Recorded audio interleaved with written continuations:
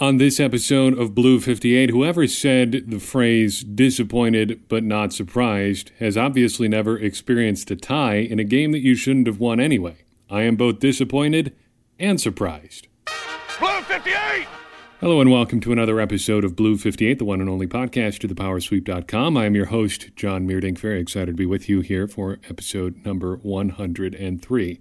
So let's get the crow eating done right off the bat. I underestimated what the Packers were capable of in this one. I predicted the Vikings would win, and though they came close, the Packers took away just enough opportunities that they wanted to squander on themselves for the Vikings to win the game. Does that make sense? I guess in a way a tie is really fitting for this game because nobody, if you want to use the deserve word, did anybody really deserve to win this one? I mean, the Packers gave away enough opportunities to get it done. The Vikings certainly gave away their fair share of opportunities to win this game outright. And then whatever was left over, the refs just took away. Let's start right there with the referees. And I want to be careful about the way that we talk about this because I hate the people who always want to blame the referees. But I also hate the people who are like, oh, you can't blame the refs for anything. You just got to play so the refs don't matter. This game is the game for those people because if the idea of this game is to play so well that the refs don't matter, I don't even know how that's possible. This game, both ways, it seems, really couldn't have been any more poorly officiated. It just, routine plays got messed up. The way that certain players play, that we'll touch on here in a second, certainly made things difficult. And the rules, as they're called league-wide now, made things difficult. And the way that we review plays, as they're called, made things more difficult. We'll touch on those in the course of our conversation here, but we have to start with the big one. The one call that really affected the game more than any other. Late in the game, Minnesota driving, trailing. Kirk Cousins launches a deep ball for some reason, under which Jaire Alexander camps and secures what should be his first career interception. Great play all around. Good, hard, clean hit by Clay Matthews. Oh, wait. There's a flag on the play, roughing the passer. And the commonly understood interpretation at the time was that Clay Matthews did not follow the league's new rule that requires players to somehow magically not land with their full body weight on top of another player when they're making a tackle in the game of football. This, of course, is connected, at least tangentially, to the hit by Anthony Barr on Aaron Rodgers last year, although I don't understand what calling that play as a penalty last year really does for anything. It wouldn't have solved anything for the Packers anyway, other than giving them the yards back on the pass that Martellus Bennett dropped, but that's beside the point. After the game, though, we learned, contrary to the explanation we received during the game, that this actually wasn't about the new bodyweight rule at all. Referee Tony Corrente told the Pool reporter that, and quoting from Rob Demovsky here, when he hit the quarterback, he lifted him and drove him into the ground. It had nothing to do with the new rules protecting the quarterback. He went on to tell another reporter that this, again, had nothing to do with the rule of the full body weight. It had nothing to do with the helmet-to-helmet hit. He picked the quarterback up and drove him into the ground. Put on all the purple glasses you want. That did not happen. That was not something that happened in the game on Sunday. Clay Matthews did not pick him up and drop him into the ground. If you look at the replay, you can actually see Clay Matthews bracing with his left hand, so he does not drive him into the ground. There's no way he could drive him into the ground because Matthews himself didn't go all the way to the ground. So of course, it just didn't happen that way. And the explanations on every side make it worse. Because during the game, we heard from Dean Blandino, the former NFL officiating head honcho, that this was, in fact, a result of the new rules about protecting the quarterback. And this is just how you have to play now. Well, the post-game explanation confused that. To say nothing of the fact that having these explanations during the game does a disservice to everybody involved. Either you are undermining somebody on the field for making a good call or a bad call by sitting there and saying, actually, according to the rules, this was the right or wrong way to do that. You're making them look bad. Or you're telling somebody at home who can see very clearly with the benefit of a slow motion replay that something is wrong, something went wrong here with this call, that their opinion doesn't matter. And it's never going to be a good look, whether it's politics or football or anything, for some guy in a suit in New York to be telling some guy in flyover country that his opinion doesn't matter. It's just a bad look all around. So the explanations are silly. It doesn't do anybody any good. Then you got the brain geniuses on Twitter who write stuff like this, and you can find out who said this yourself. Just search the tweet if that really matters to you. But I'll read their tweet at length here. The irony of Clay Matthews roughing the passer, all these BS rules to protect quarterbacks being implemented to ensure Aaron Rodgers and a select group of other elite QBs aren't injured. But Rodgers drive these rule changes designed at protecting quarterbacks most, backfired on Packers today. Well, no duh. Yes, it did backfire on the Packers, and it did backfire in a way that I think the league was never anticipating in its infinite wisdom. Wouldn't you guess, this call being interpreted incorrectly and not even actually being a factor, but everyone perceiving that it's a factor, ends up changing a game. How dumb is that? In short, football is stupid and we should all quit watching. Not really, because we'll all be back here next week anyway, so we might as well enjoy it together. Other calls throughout the game were pretty iffy, too. There was the Davante Adams catch in the end zone that was turned from a catch to a non-catch, or was never ruled a catch in the first place. I think I agree with that one, but the execution was a little bit iffy because it seemed like maybe the refs were going to review it. Charles Davis seemed to think that the Packers could challenge, even though it was under 2 minutes and they couldn't.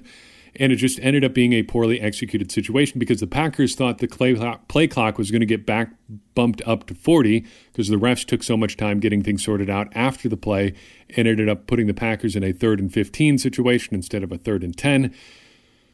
And from there, the Packers threw another incomplete pass and did not take as much time off the clock as they probably could have. More on that in a second.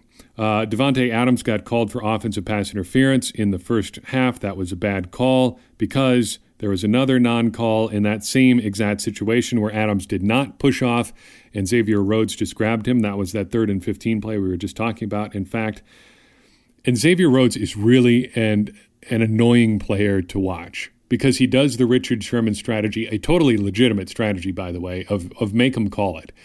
What he's decided to do, probably with some coaching by his coaches, because it seems like all the Vikings defensive backs play somewhat in this vein, but Rhodes is just the best at it, is just grab and push and pull and do whatever you can get away with on every single play and make the referees call it. Because eventually they'll let up and they'll stop calling things that are penalties just because they don't want to be the focus of attention. You're playing in a weird way on a ref's sense of shame. They don't want to be this focus of attention. They don't want to be the guy who's getting yelled at for altering the course of the game. So even if these things are penalties, refs won't call them. Rhodes has benefited from that in nearly every Packers game over the past 2 to 3 years. He just grabs and holds constantly, never stops. And it's a good strategy because it's clearly working for him. But it's just annoying and stupid to watch, and you should be able to get that straightened out. I actually remember that during the course of this game, Charles Davis, who again was not super great, said, this is a ref just swallowing his whistle and telling these guys, okay, kids, sort it out, which is stupid. I don't buy into that thing that some sports fans seem to like to talk about where, at certain points of the game, things that are penalties become non-penalties because sportsmanship or gamesmanship or something. I don't really get that line of thinking. If something's a penalty, it should be a penalty all the time. So that is annoying and frustrating to see. Jimmy Graham got held, I think you would probably call it, or interfered with on a long pass shortly after the Davante Adams offensive pass interference. Another iffy call. He probably should have caught it still, but it was still pretty iffy. Then we've got the Eric Kendricks call on Aaron Rodgers that led to 3 points for the Packers towards the end of the first half. That is not ideal either because Rodgers had left his feet completely when he let go of the ball. Kendricks grabs him while he's in the air and tackles him. How can you do anything but drive him into the ground at that point? If Rodgers isn't on the ground when Kendricks starts tackling him, by definition, any tackle that he does is going to be driving him into the ground.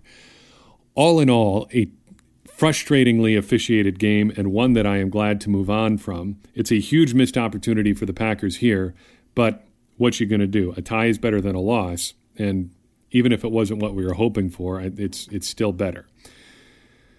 Let's talk about a couple other facets of this game. I want to talk about what turned this game in the non-penalty category. And I think starting with the Packers' 8th drive or so, you can really start to pick on some play calling and clock management sorts of things that make things... It makes things a little bit more frustrating when you start to dig deeper into how much the Packers should have been able to do in this game.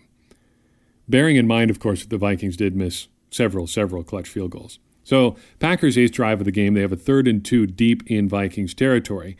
Rodgers does a kill call at the line of scrimmage, meaning they likely had 2 plays called, and if he calls kill, that means they're going with a particular one of those 2 plays.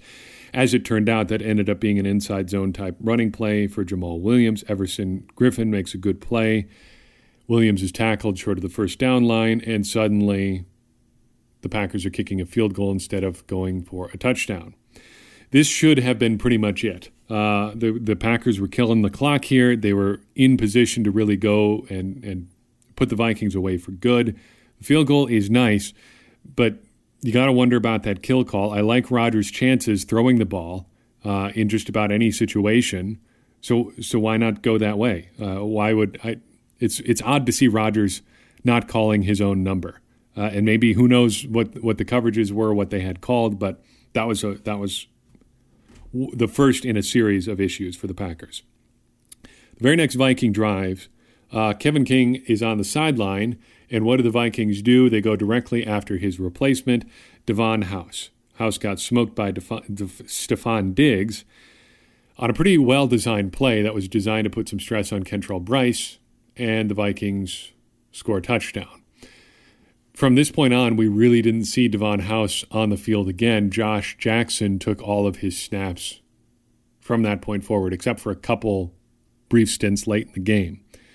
But the question is, why was Devon House on the field at all? If you're going to ride or die with these rookies, and they've shown they're willing to do that with Jair Alexander, why are you even putting House in a position where he can almost lose the game for you?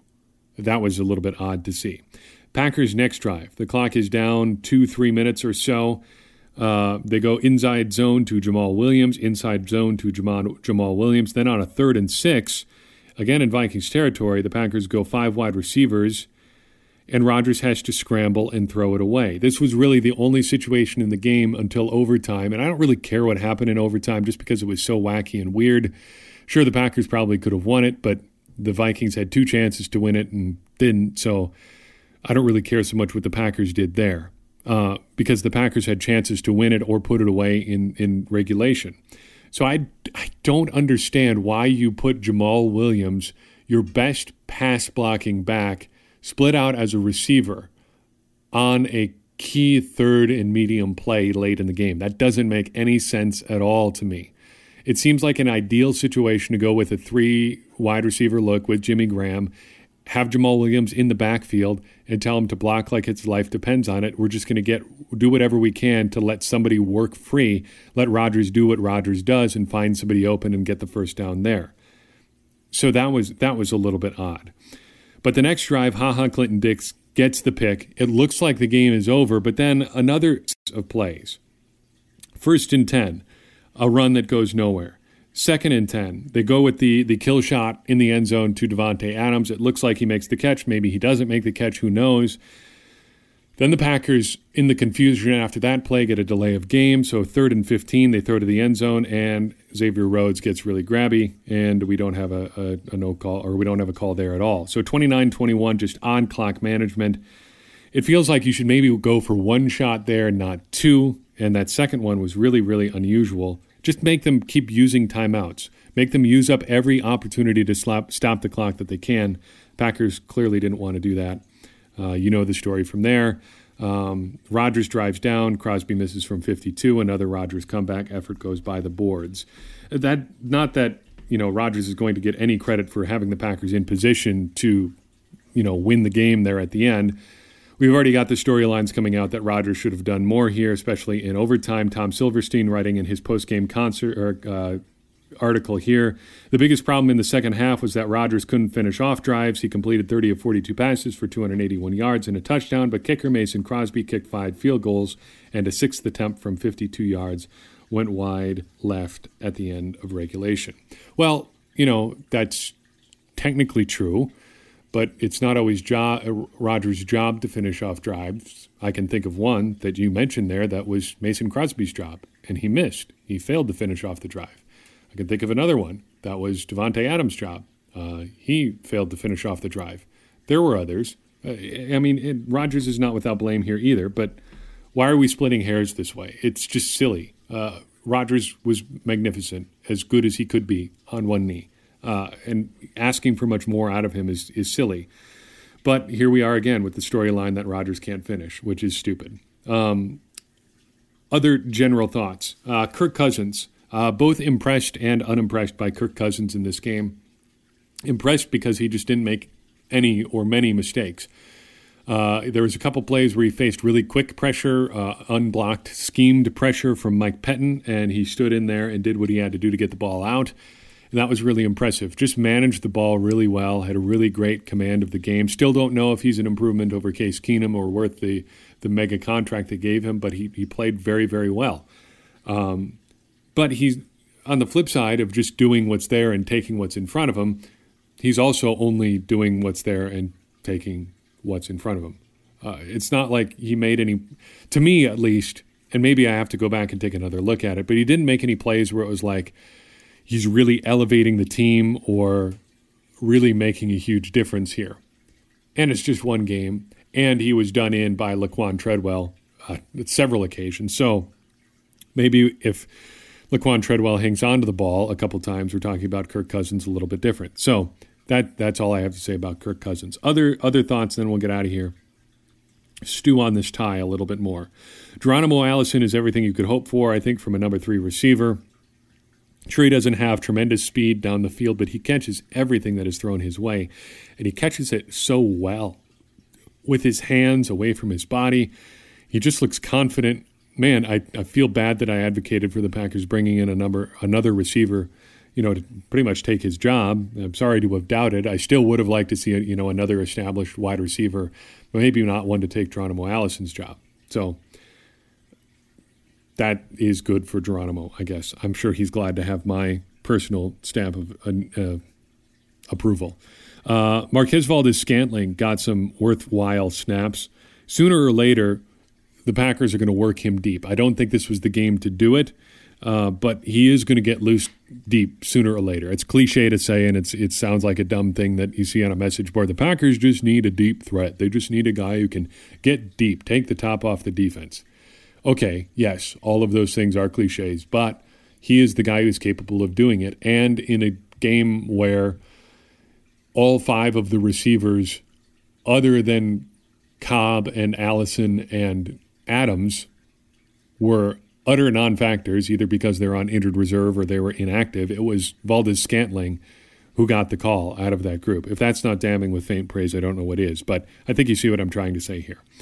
Justin McCray, 2 games in a row, he has started pretty slow, but he got better as things went on. I don't know what the Packers were doing that really gave him more help.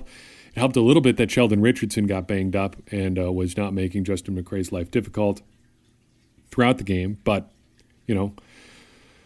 he got better, and he stopped giving up pressures, which was real good. The rookie cornerbacks, unreal. I think they are everything you could ask for and more through 2 weeks of the season.